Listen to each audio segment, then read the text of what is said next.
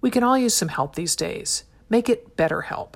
For 10% off your first month, go to betterhelp.com/AMR. Start living a better life today. Care of is a wellness brand that makes it easy to maintain your health goals with a customized vitamin plan that helps you feel your best today and supports you long term. For 50% off your first Care of order, visit takecareof.com and enter promo code AMR50. We all know we should be eating more fish to get our omega-3s and protein, but the seafood counter can be intimidating. Wild Alaskan Company takes the guesswork out of buying wild-caught seafood. Right now, you can get $15 off your first box of premium seafood when you visit wildalaskancompany.com/AMR.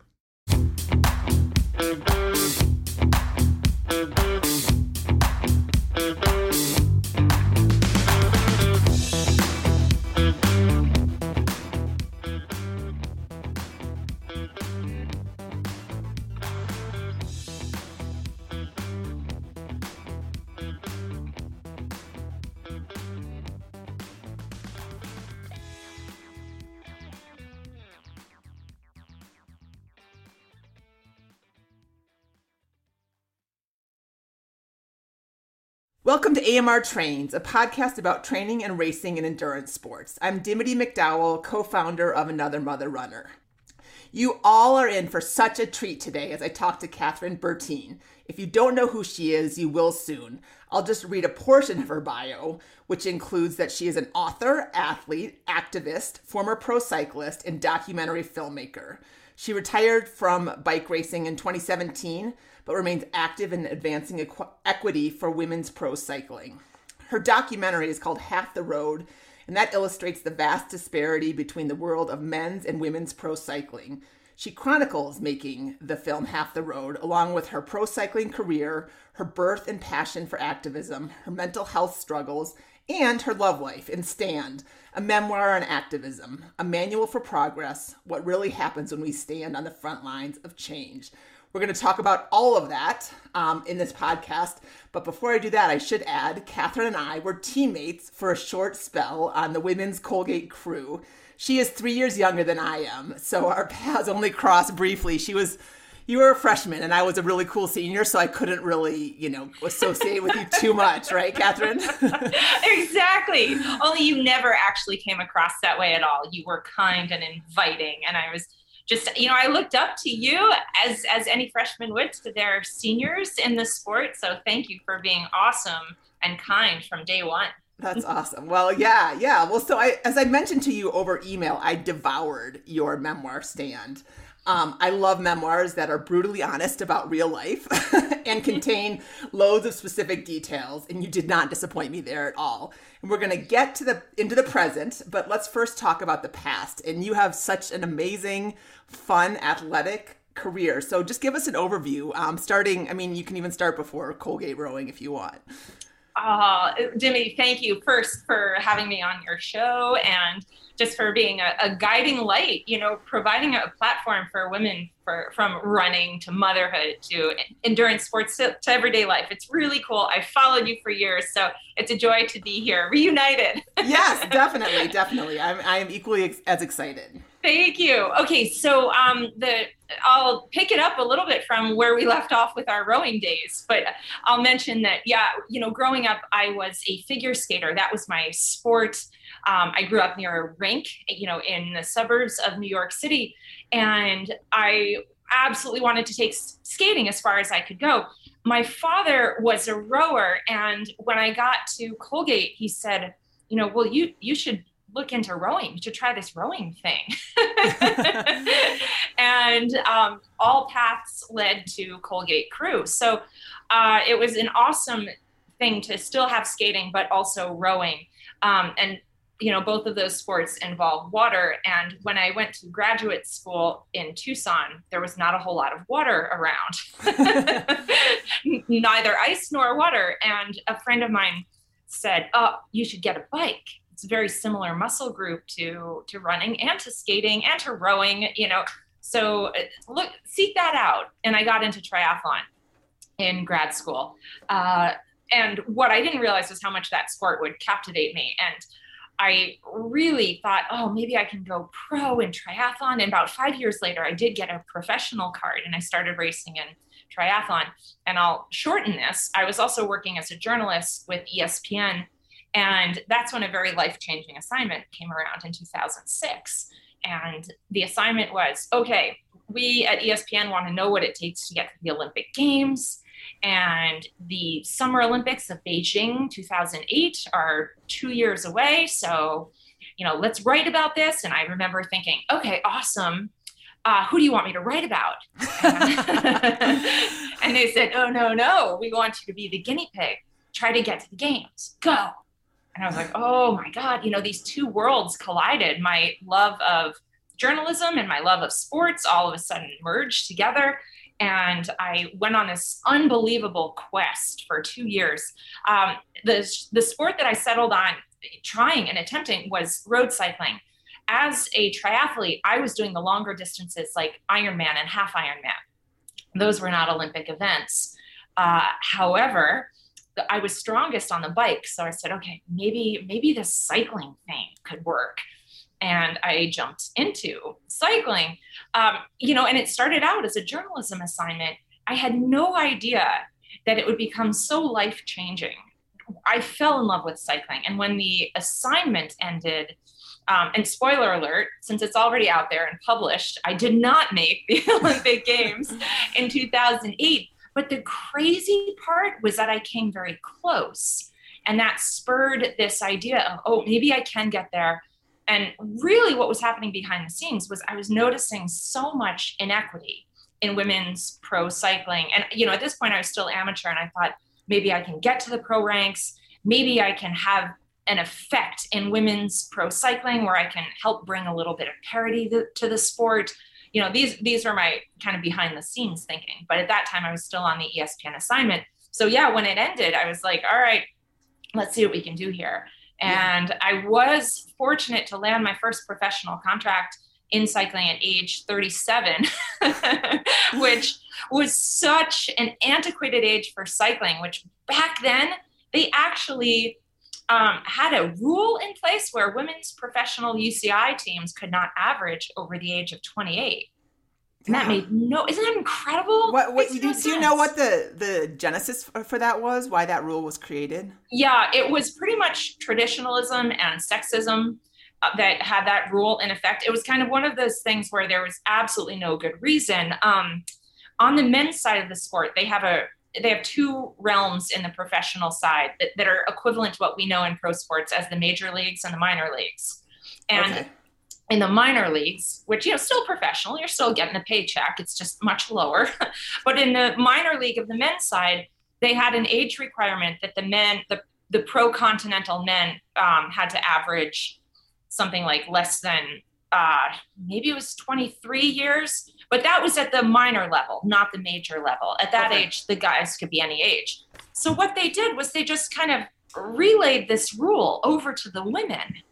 But for all women, all ages, all levels, the women only had one level of professional sport in cycling. And so it made no sense. Like, you're going to just cap the entire women's pro circuit at 28. That's ridiculous. Yeah. And right. So it was antiquated and it was sexist. And I remember the UCI thinking like, well, if we have it for the men, we should have it for the women. But they never took it that extra step in making 2 tiers for the women. Sure. So that was crazy. It was badass backwards and bonkers, as I like to say. but you got your contract. But before we get into, I want to talk a little bit more about that huge gap between the men and the women. But what did you like about cycling? I'm just curious, like physically, team wise, the training, whatever. What brings you back to the bike? You know what, Dimity? It's the same vibe that I got from rowing.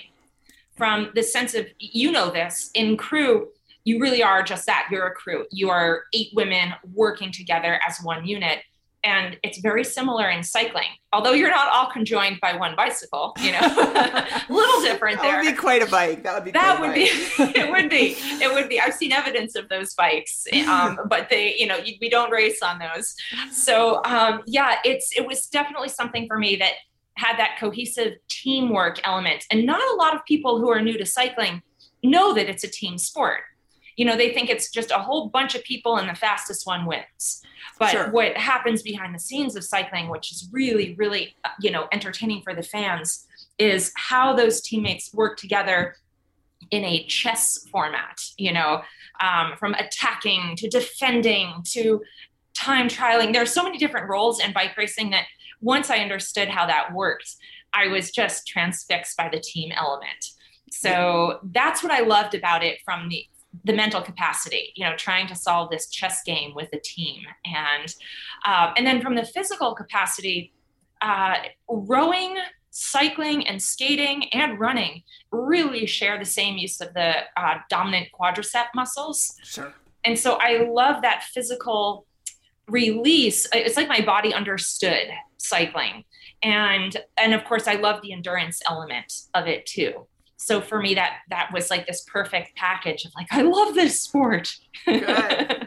Awesome. Well, yeah, it's a fun, I don't understand the racing very much, but when you do see it like on television and talk to pro racers, like definitely there's a big part of putting the pieces together. Like you said, a chess game. That's a good way to describe it. Mm-hmm. Okay, but I really do only see the men on TV, right? And that is a big part of the gap between men and women. Can you talk a little bit about the disparity between those two genders in this sport? And I mean, you already kind of talked about where you started to learn about it, but when did it become like such a harsh realization for you?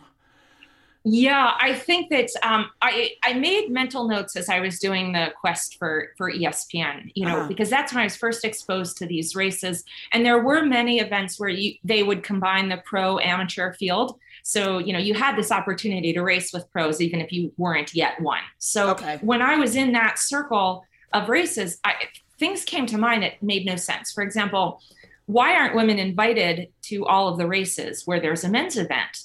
Why, when we are at those races, is the distance cut in half? Why are the women's races so much shorter?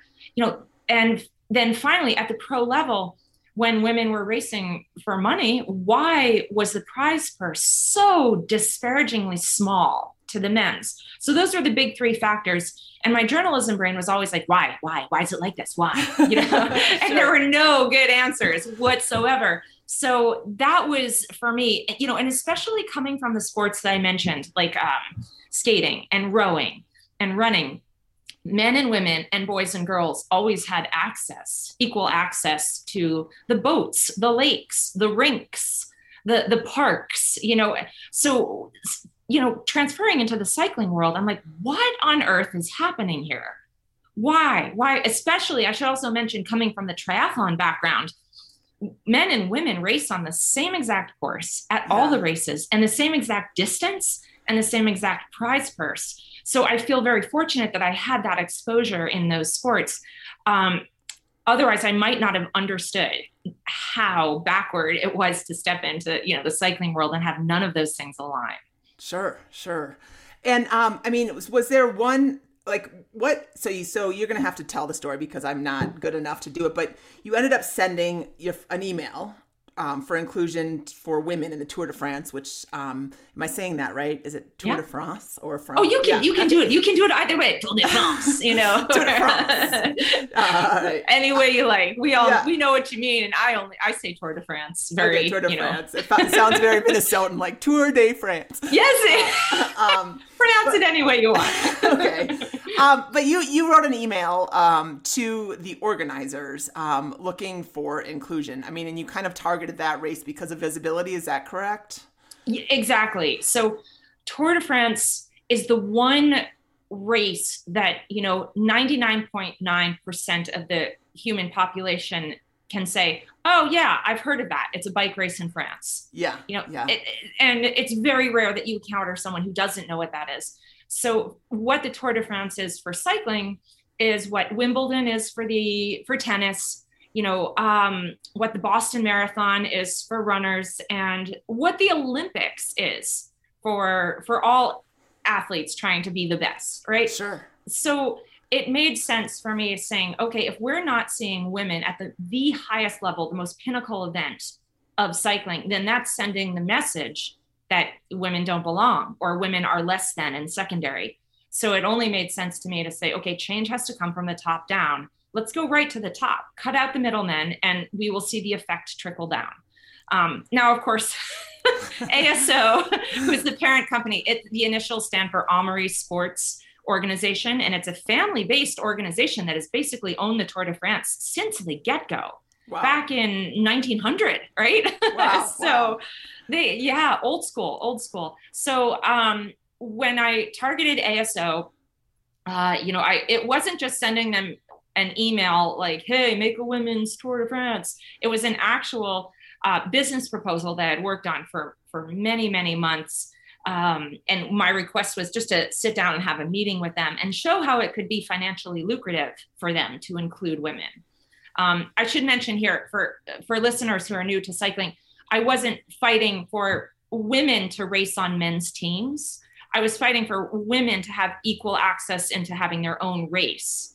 Just like we see in all sports, like marathon, it's not like the women are running against the men, but the women are there having their same event on the same course, et cetera. Right. Sure. So, yeah. And the women, you were looking, I mean, again, we won't tell the whole story. I mean, we will tell the definitely, but like, you were like, okay, we'll start at 5 a.m. We're used to doing that, or 6 a.m. We'll stay in like the castles. We'll sleep in tents along the way. I mean, there were a lot of arguments that they pulled out, like not enough hotel rooms, not enough this, not enough that. And you're like, dude, we make nothing. We are used to sleeping on floors. Like, we just want to be seen, right? Yep, exactly. Yeah. The castle conundrum was always my favorite, when there's like, there is no room for the women, and then every time you watch a Tour de France broadcast, they talk about all of these like empty castles along the side of the courses. I'm like, oh, we'll stay there. Duh. But I don't think they even understood that, yes, of course, women will get up at 5 a.m., especially rowers. That's what we do. Right. So, that wasn't even on their radar. But also behind the scenes, what was so fascinating to me was that for 5 years, from 1984 to 1989, there was a women's Tour de France. The distances were shortened for what at that time was a theoretical reason. It was true that they wanted the men and the women to exist on the same day. So they shortened the women's race so that both men and women could be seen on that day. I mean, in theory, honestly, they should have just shortened the men's and the women's race so they had equal distance. Sure. But whatever, back then the idea was that the women were there, and it wasn't like it was that shortened. It was just a little bit. So it was incredible that for 5 years this race ran, and the fans loved it. They climb up into the Alps to watch the race go by, and to think that they then got to see two different pelotons roll through was amazing. Now, that was also back when there was really no TV coverage for the Tour de France. And it was in roughly around 1989 that they started selling the rights. ASO started selling the broadcast rights. And rather than include the women, they just sold the rights to the men's race and got rid of the women's race. And, so then there was some, grumblings, and the women and the women's race director at the time even said, well, fine, we'll go have our own women's Tour de France. And ASO said, well, good luck with that, because you can't use the name Tour de France. We own that, and you may not use it.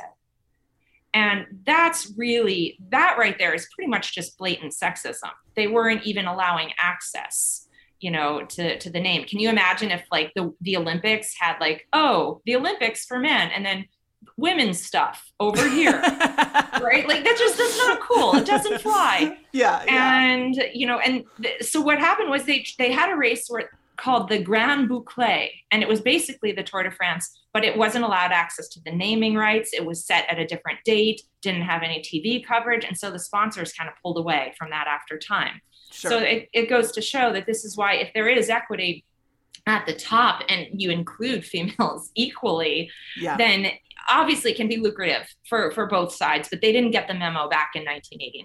So that's what we were up against. I sent this email saying, let's revisit this. There was a whole business proposal, et cetera. And my request, like, can we sit down? Can we talk about this? Yeah. And I heard nothing. Yeah, I was about to say, so they didn't get that memo. They didn't respond to your email. They probably got your email, but didn't respond. Yes. So, I mean, so a lot of this, these questions, a lot of this, your storylines intersect, right? They come, like half the road comes in, and that helps with the Tour de France stuff. But I just want to kind of, so I'm going to just know that like it's not as neat as what we're talking about right now. And right. You can explain it as best you can, Catherine. But so you assemble quite a team of impressive women to kind of bring some more visibility to gender, bringing women back into the Tour. So tell us about these three women. I mean, I was very impressed. Oh, so was I. I was so impressed that these women would sit down and talk with me. It was awesome. So this would have been around 2012, and I had pitched the idea of making a documentary film on women's pro cycling to ESPN, especially now that I had a pro contract. I had access to all of these amazing characters, in the sport. And I knew who was who and who would make a great person to interview. So ESPN turned down this film. And, my gut was just like, no, we have to make this. Okay, ESPN, if you're not going to do it, I'm going to do it. And then it was actually terrifying to say that out loud, and be like, oh my God, now I have to go do this. But luckily at that point, as I put out all these requests to the amazing women in the sport, hey, will you sit down for an interview? They agreed. And I got a hold of Marianne Vos, who is now a 2-time Olympic gold medalist and multiple-time world championships. Like, I think she's got like about 15 world championship titles by now. And she's of the Netherlands. And then Emma Pooley of Great Britain, again, Olympic medalist and multiple-time world champion. And then Chrissy Wellington, who is 4-time Ironman world champion. And boy, she was on fire, 2011, 2012, she was just recently retiring from the sport, but she had quite a platform. And she agreed. I asked all of these women when I was making the documentary film, Half the Road, I said, do you want to see women at the Tour de France? Do you want to race it? And they all emphatically agreed, yes, women need to be at the Tour de France. And that's when the light bulb went off. Like, okay, if ASO and also ESPN are not listening to me, I'm not, I don't have the gold medals and the media exposure. Well, these women do. And if we band together, maybe we can really affect change. And my role is like, okay, I'm a good organizer. I'm a little bit type A, and I can be the person behind the scenes, being an effective writer for how to put this all together. So this is really important because I want to remind people that we truly are all capable of affecting change. We don't need to be famous or wealthy or world championships. We can play a huge role being the organizer, or, as I call it in the book, they were the stars and I was the space dust. But someone's got to drive the bus, and I'm like the space dust bus driver, and I love it. I'm happy to be in that role, and it makes me happy. So so that's when the gears started turning, and all 4 of us said, okay, here's our next step. We are going to petition ASO to include women, and really the heart of that petition was, listen, here's how we want to affect change. We want to work with you. We're not saying, oh, just make a Tour de France. We're like, no, we want to work with you to make this happen. And we want to sit down with you and have a meeting as to how to go about doing this. And we had an agenda, we had a business plan, we had a website. So it wasn't just like launching this blind petition. There was so much behind it that gave weight and credit, right? And I think that's an effective part of change making too. Like, don't just ask, be ready to sit down at the table and make it happen, what you're asking for. So, and keep in mind, we launched this petition in 2013, and by then change.org had been around, but it also was still new. And you had to kind of sign up and give a little bit more information to create a profile to sign a petition than you do now. Like now you can just be like, click, exactly. I'm in, which is great. Yeah. But back then you had to put some effort in. So what happened was we had 98,000 people worldwide sign our petition. And boy, did that get the media going. And it also, we became one of change.org's most successful top 3 petitions of 2013. And that was huge. It was groundbreaking. And then the media steps up to the plate. And then the media starts putting the pressure on ASO. Like, what do you think about this? And at first, ASO, there were so many accounts of the head of the Tour de France just being like, and brushing it off. Like, this is annoying, Those women, tell them those to be women, quiet. Yeah. Those uppity women, tell them to go away, So we didn't go away. We kept at it. And behind the scenes, ASO did agree to a meeting. And as I talk about in Stand, what's very comical to me is that we had to keep that meeting. We were gag ordered. We were not allowed to talk about the meeting. Otherwise, it wouldn't happen, Yeah. And it was a wild experience, to the point of, I would say something on Twitter like, interesting things are happening, and they would say, take down your tweet. Yeah. Oh, really? Okay. They were policing big time, and people ask why, and we all fully believe that they wanted anything that was going to come of this meeting. They wanted it to be their idea. Sure. That this is our idea to have women at the Tour de France, and what's funny, we kind of giggled and went along with it. We're like, okay, it's all your idea, but 98,000 people said yes. We said yes. So whatever, just let's make change happen, and you can claim all the credit you want, but the truth is out there, and we don't care. Yeah. Well, so 2 things that I want to say before we get going to the next question. So I pulled a lot of quotes from your book because, again, I just thought it was so well written. And in one of these, actually, I was going to come back to it, but you said this about putting your team together. And you said being greatness and creating greatness are 2 different things, and we're all capable of the latter. And I think that's important. I think sometimes we think like, oh, I only have 15 Instagram followers, or I only am this like suburban mom, who's overwhelmed with my kids and everything. And, jumping in, you got to jump in, right? Like, you don't have to have an Olympic medal. You don't have to have a PhD. You don't have to have necessarily a social media platform. So that was, I really liked that you differentiated there. And I love that you stood your ground with those guys. I mean, there was a lot of times, or not a lot of times, but a few times that you documented where you were like, no, I started this. I deserve to be here, right? Like, this is my party too. So that was great. Very cool. Thank you. And then, but going back to, so just give us, cause I don't want this podcast to go as long as the bike race. I want to cover a whole bunch of other stuff. So give us kind of the evolution. You got to ride in the one day Tour de France in women's, and it wasn't because that you didn't create it for you. You made that very clear. Like, you were kind of a last minute addition on a, put the 8th cyclist on a team or the 6th cyclist or whatever. But what year was that they did include women? Yeah, so the petition was launched in the summer of 2013, and a year later, at July 27th, 2014. Was the edition of La Course by Tour de France, one-day event. And we worked that entire year with ASO. And to be honest, as the book shows too, we did the lion's share of the work, totally unpaid, but at the same time motivated by, like, if this is going to happen, we have to step up and make this happen. And we did the lion's share of the work for ASO in making it. And, of course, they love claiming credit, and that's fine. Whatever. We got to be there. And yes, I had been racing on one team, and then I was no longer on that team. Full story in the book. Yes. And, I was dropped from that team for, quote unquote, being a rabble rouser. And then another team picked me up for being a rabble rouser. So I was very fortunate to race with Wiggle Honda Pro Cycling for 2014. And I got to stand on the start line of my dreams. And it was amazing. I'll never forget it. It was just a pivotal moment, not just as an athlete, but in my life.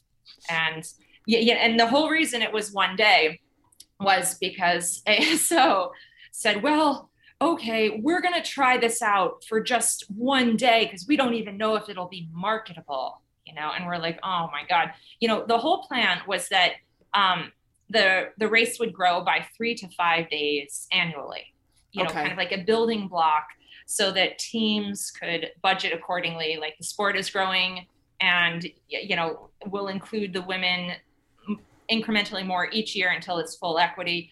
Of course, ASO was like, yes, good idea, but they didn't do it. But they stuck with that one-day format, which I'm very, very grateful for, and will always be thankful that we got our foot in the door for that, even though ASO did not keep their promise. Here's the crazy part, is that La Course by Tour de France, that first year, it was broadcast by 225 different countries, over 54 different streaming services and networks that were jumped on board. And immediately the return of investment was worth it. And within 24 hours, ASO said, yep, we're doing this again, 2015. And we were all like, oh, good, 3 days at least, right? And that's where they were like, no, same model. It was so good. We want to make sure one more year. So they did it again. Has it been a staple? I'm not even aware. I know that there's every year it's been just a one-day thing so far. It is. It's gone through what I like to call shape shifting. Yeah. So one time for the first 2 years, possibly 3 years, it was held on the Champs-Élysées, a lap course right in downtown Paris, right? Yeah. Which is great for broadcasting. However, obviously the Tour de France is a tour, and it also includes mountain passes and time trials and team time trials, all the different branches of cycling. So we were excited one year when ASO had this big announcement, and we were like, oh, finally, they're adding more days. And what they did was they moved it from the Champs-Élysées to the mountains. And we're like, oh, okay, so you moved it, but you didn't actually elongate this into multiple days. And then, the press got on them. They were like, boo, you're just shifting course. You're not actually growing it. Then the next year, in their eyes, they thought they were growing it. They added a second day, but it was ridiculous. The second day was a time trial event where they selected 20 athletes to participate. Almost like a show pony category. Like, there's a second day, but only you, 20 that we select, will be able to race. And we're like, wait, that's not how bike racing works. Yeah. Wow. You don't just pick the 20 that you want to, glamour up and put out on a bike. It doesn't work that way. Yeah. And then they went back to the one-day format. And of course, behind the scenes, we're like pushing for a change. And finally, as you know, they just came out this year with the announcement. Here we are 7 years later, and they come out with the announcement that next year, 2022, we will actually have an 8-day stage race at the Tour de France, and it will be called Tour de France Femme, Yeah. So this is huge. It's just remarkable how much work. How long it takes. Yeah. And, the big changing point there is the fact that this one amazing sponsor, Zwift, which is a platform for people to train inside on bikes, similar to what Peloton is doing. You can hook up Zwift to your own bicycle now. It's amazing. Anyway, Zwift stepped up to the plate and said, we're going to sponsor for the first 4 years of the Women's Tour de France.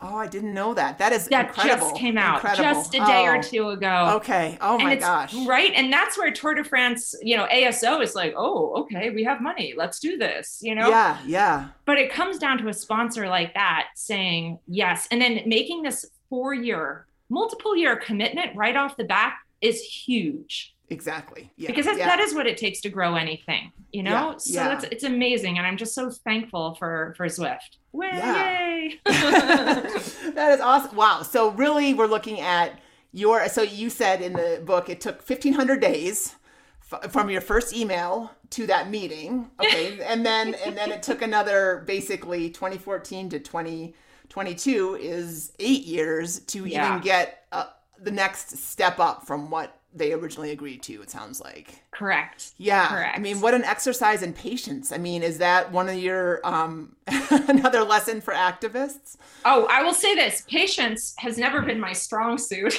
Yeah. But I think that when we talk about something like this, when you step into the realm of activism, there's so much that's going to happen behind the scenes that the whole world is not going to see, right? Yeah. But, and I think that's where we have to be patient the most is, people aren't always going to know how hard you're working to make change happen behind the scene. And that, yes, it always has to be a team effort. And it never, ever has to be about individual glory, right? And if those ingredients are all combined, then yes, something's going to work out. But it's funny when people, will sometimes be like, oh, this is great. The tour is happening. Like, congrats. But they might not realize how much was going on behind the scenes.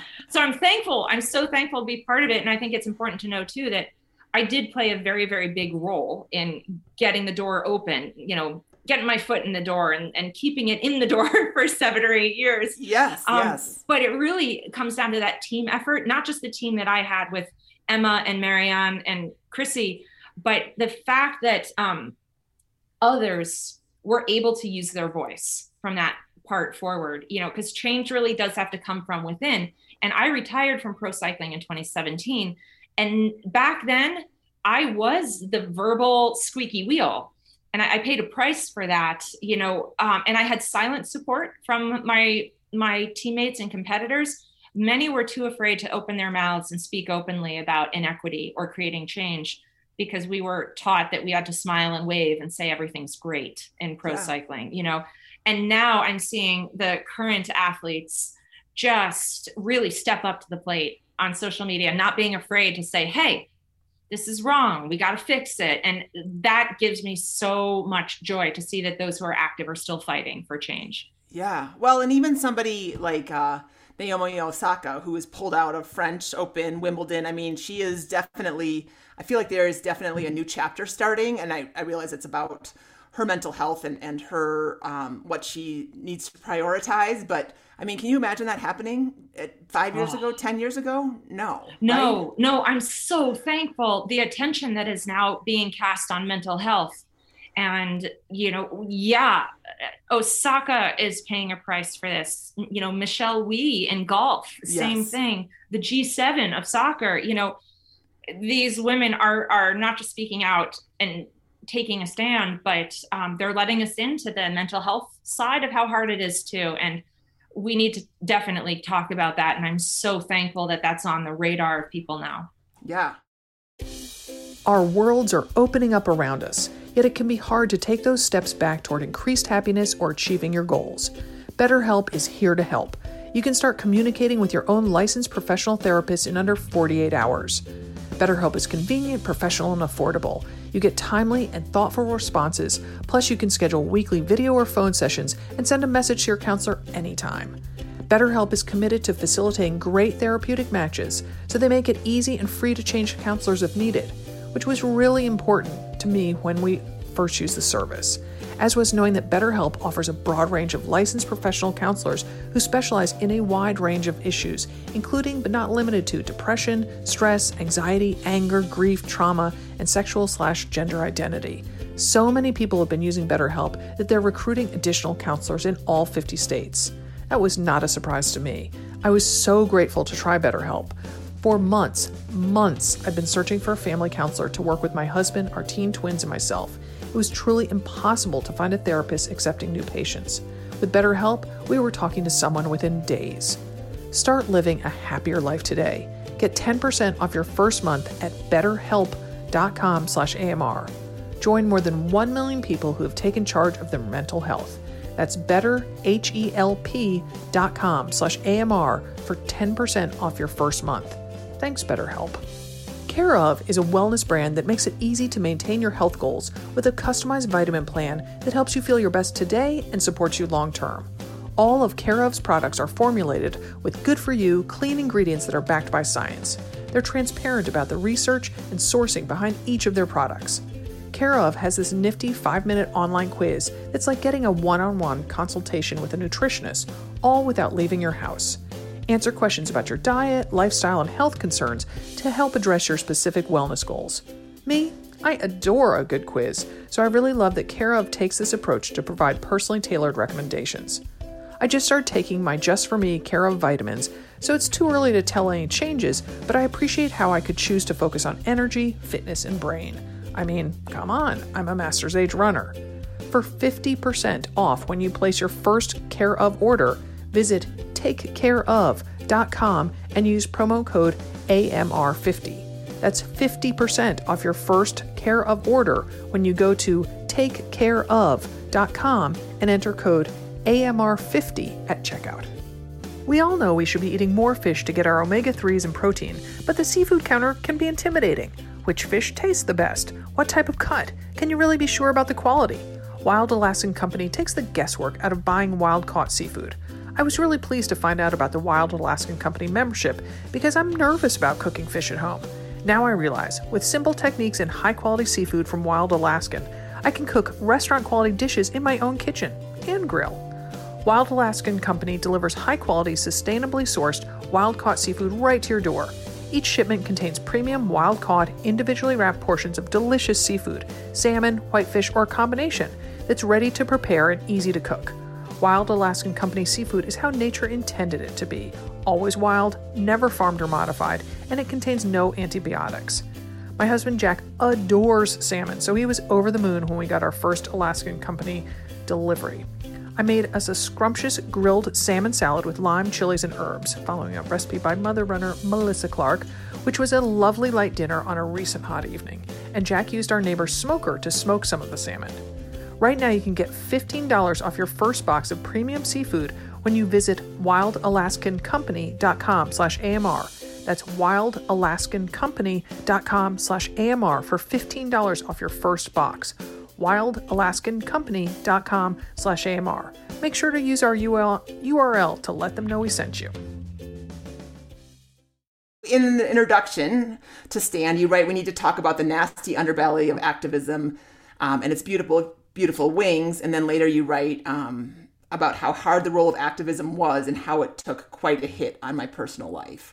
And you want to kind of, you don't leave anything out here, or as far as I can tell, you don't leave much out in the book, including like relationships with bosses, colleagues, conversations, emails, but your personal life, kind of fell apart. Your marriage fell apart in the middle of this. Can you talk a little bit about that and how you coped?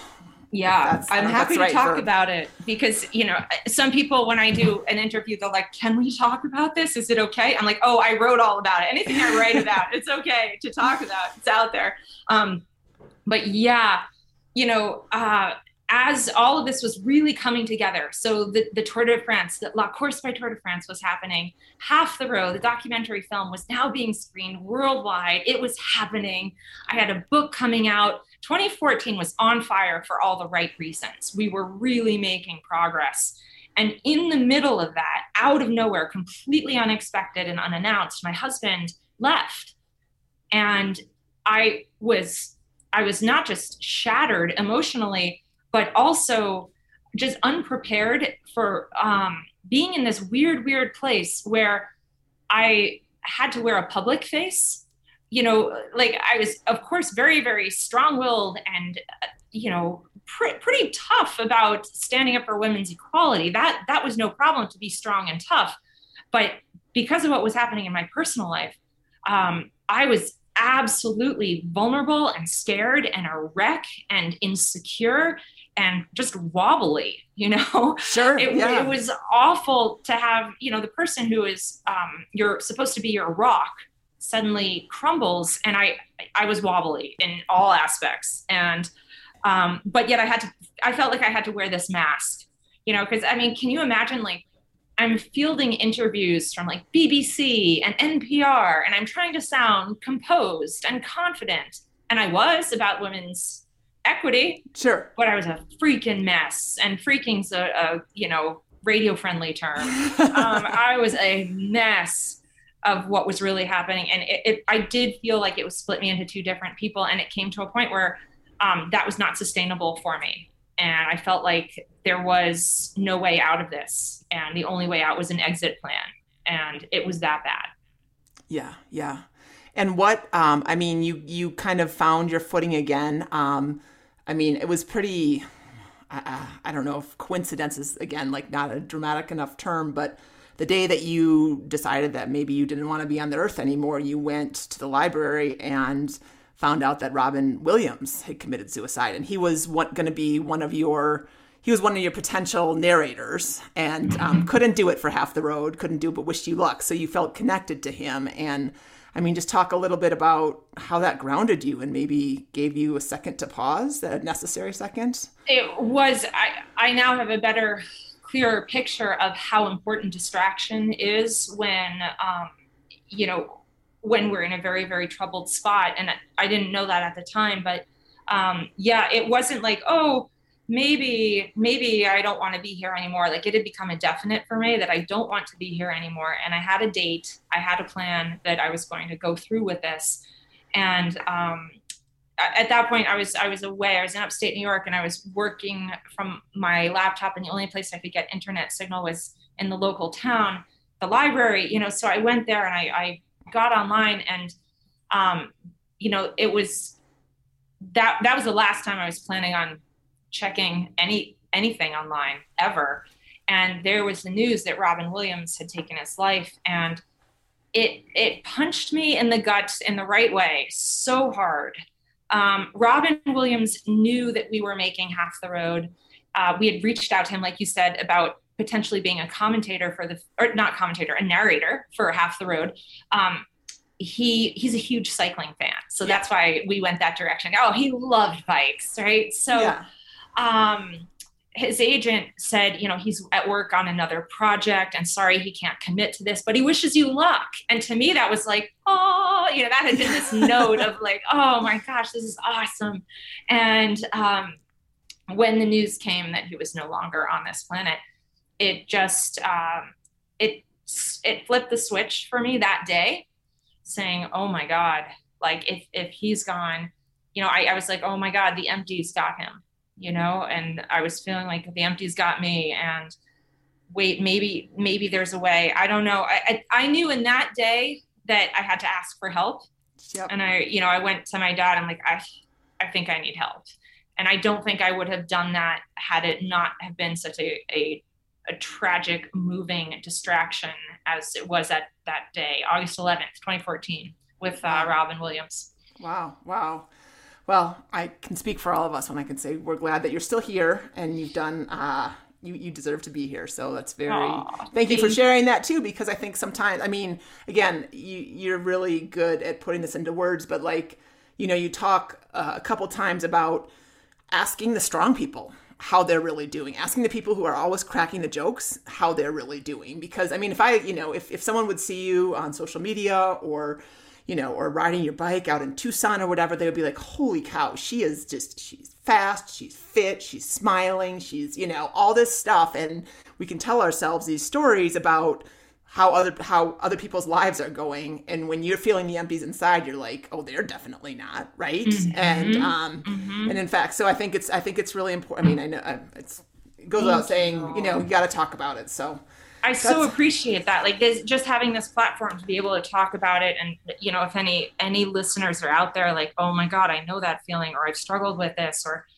I've contemplated this or that, I just want to just put a voice out there for you to know that you're not alone, and please know that there's a way around this, and asking for help is an amazing way to get started. And I love, I'm going to throw this out here too, Dimity, that I was very fortunate that I had, my dad was really a kindred spirit to me and a best friend in so many ways. And I felt that he was a safe place that I could actually utter those words. I think I need help. Sure. And I know that not all of us are that lucky to have somebody that we feel might be receptive to those words.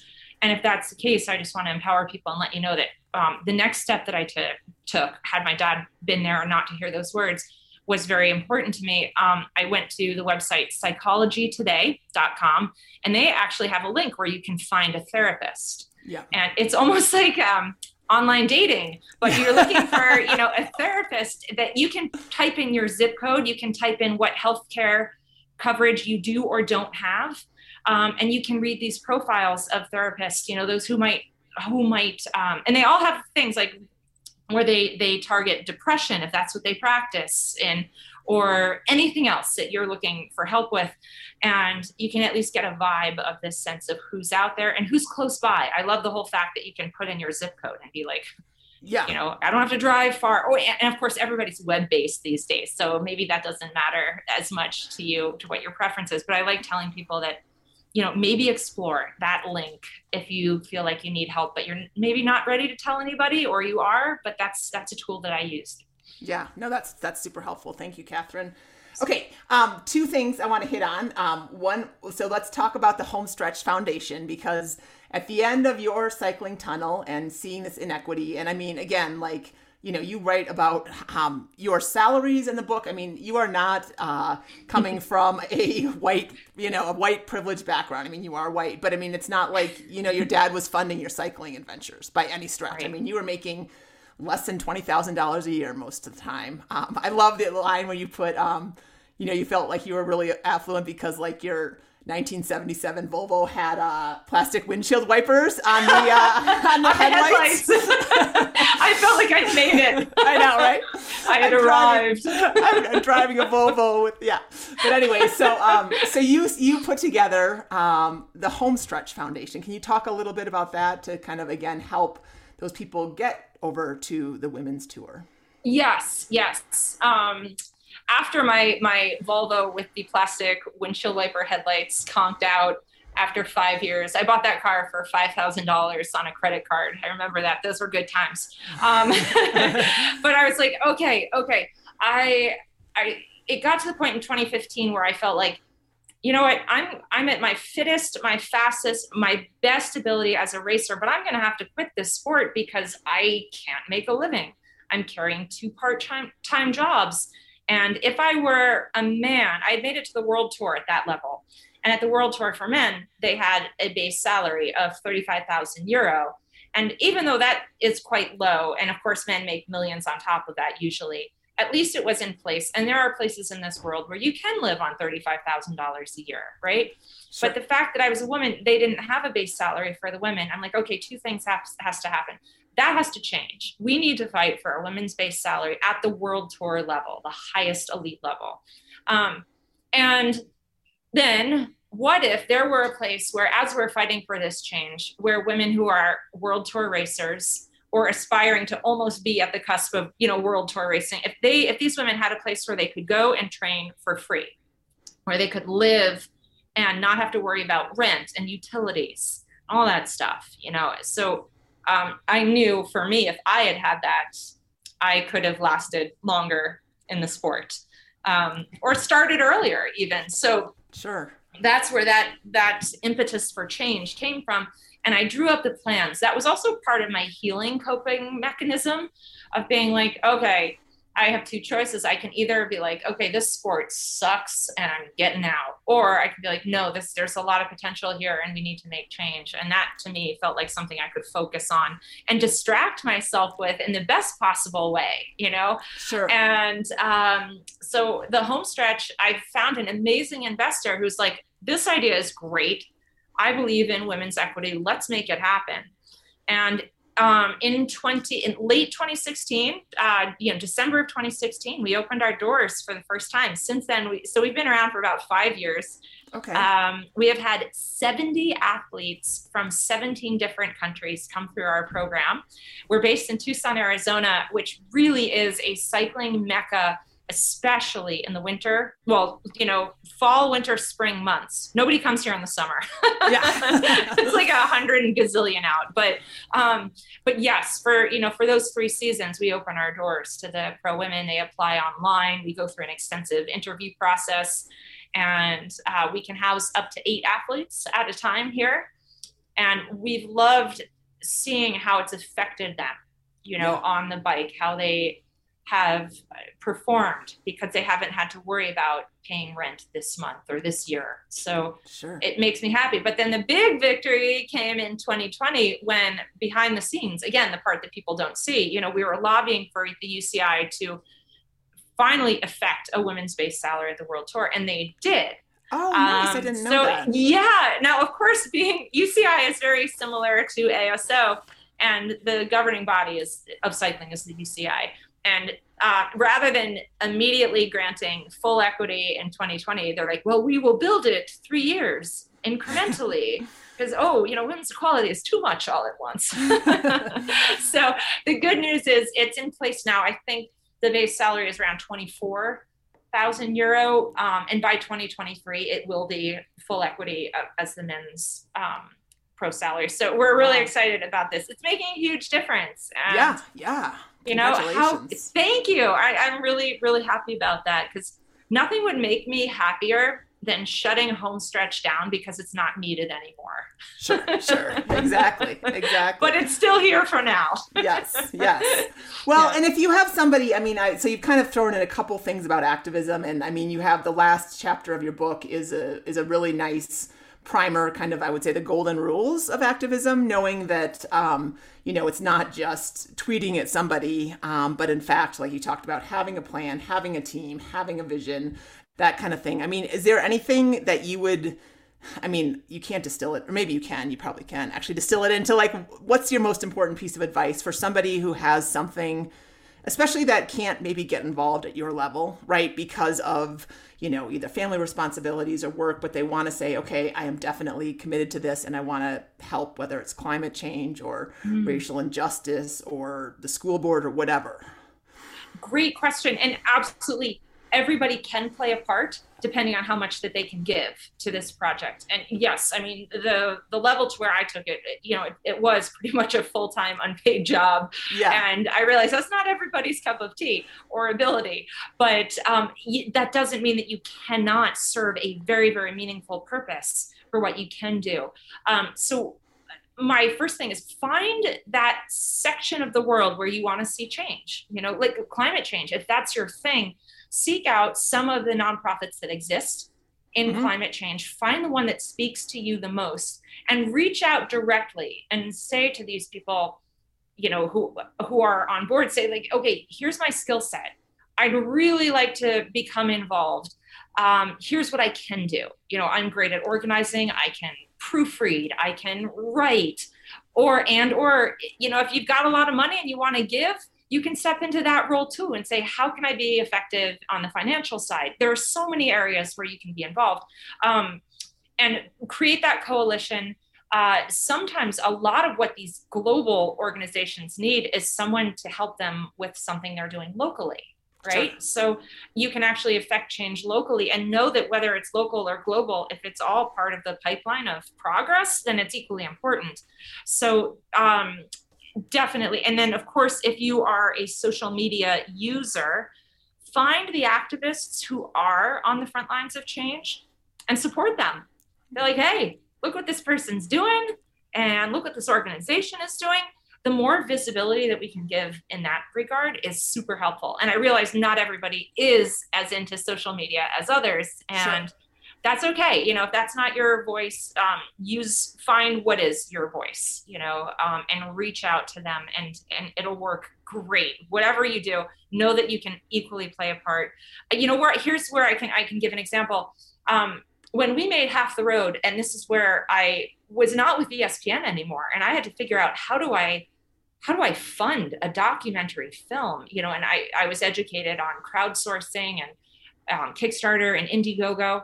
So long story short, the entire process of Half the Road was made because 678 people donated to that film and shared it on social media. And when I say they donated, we had people who donated $10,000 and we had people who donated $5. Yeah. And they were equally important to what we were doing. And the sharing on social media and the talking, sometimes just talking about it with friends and people, like getting it out there was huge. So everybody plays a part that way. And I want to remind people that that's just so fantastic that there are so many ways that we can do this. And sometimes sharing and talking is the best way to get it started. Nice. And I'm going to link to the Homestretch Foundation and a bunch of different things, your book, obviously, and all that stuff in the show notes. So everything we talked about. So last question, this is more fun. This is coming back to your athletic career because you've got a different pursuit on your plate right now. We're not looking to rip it up, but instead tell us about what you're up to right now, your latest adventure, Catherine. Oh, with the hiking? Yeah. Okay, I will.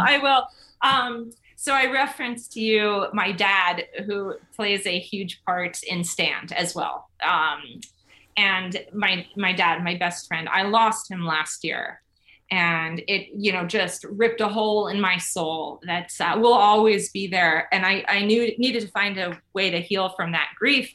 And one of the things that my dad and I started together back when I was a sophomore at Colgate, we actually wanted to climb the highest point in each state. It's a thing called high pointing. It's really cool, right? And it doesn't always mean that a high point is a mountain. Like in Kansas, it's a sunflower field, right? Right? So, but we had gotten this book and we're like, let's do this. And over the years, we were able to do a bunch of these mountains together, but we weren't able to get to all of them. And when my dad passed, I felt like, I was so sad for obviously all the reasons that one would be, but I was also like, we never got to finish this quest.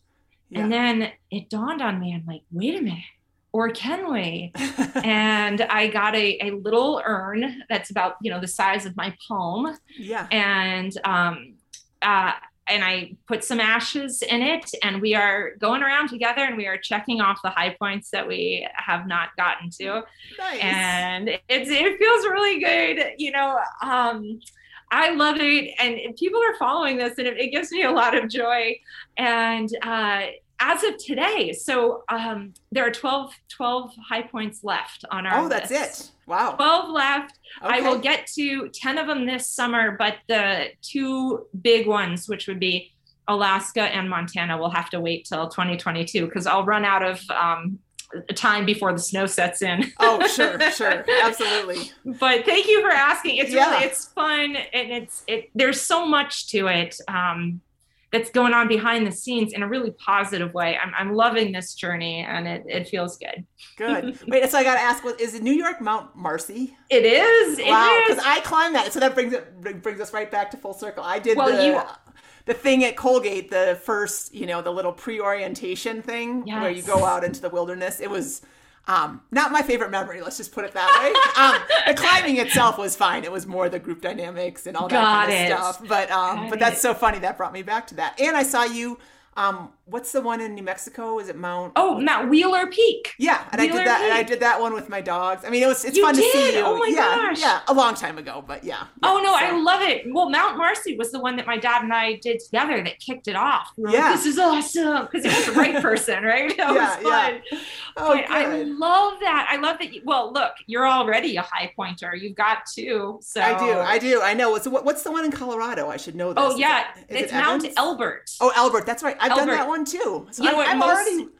Oh, look at you. I'm well on my way. I've got 3 high points already. I love it. Yeah, Colorado is pretty cool. It's almost like it has competing high points because mountains actually do change. They grow. Oh, okay. And apparently there's a little bit of controversy where someone's like, I think this mountain is now higher than Elbert. But Elbert still holds the geo seal that it's the highest. Nice. And by however many feet. Doesn't matter. It's exciting. I'm going there next week. Oh, very nice. Well, we'll have to connect. Maybe we can grab some coffee or something. I would love that. I'm not climbing it with you though. Fair enough. Fair enough. No, I would love that, Dimity. That would be so great. Awesome. Catherine, you have been great. You are such a light. Continue to shine despite the ups and the downs. And thank you for sharing your time with us today. And congratulations again on everything, including your book. Oh, Dimity, thank you. You are a light as well. And thank you for standing with me. I so appreciate it. That's awesome.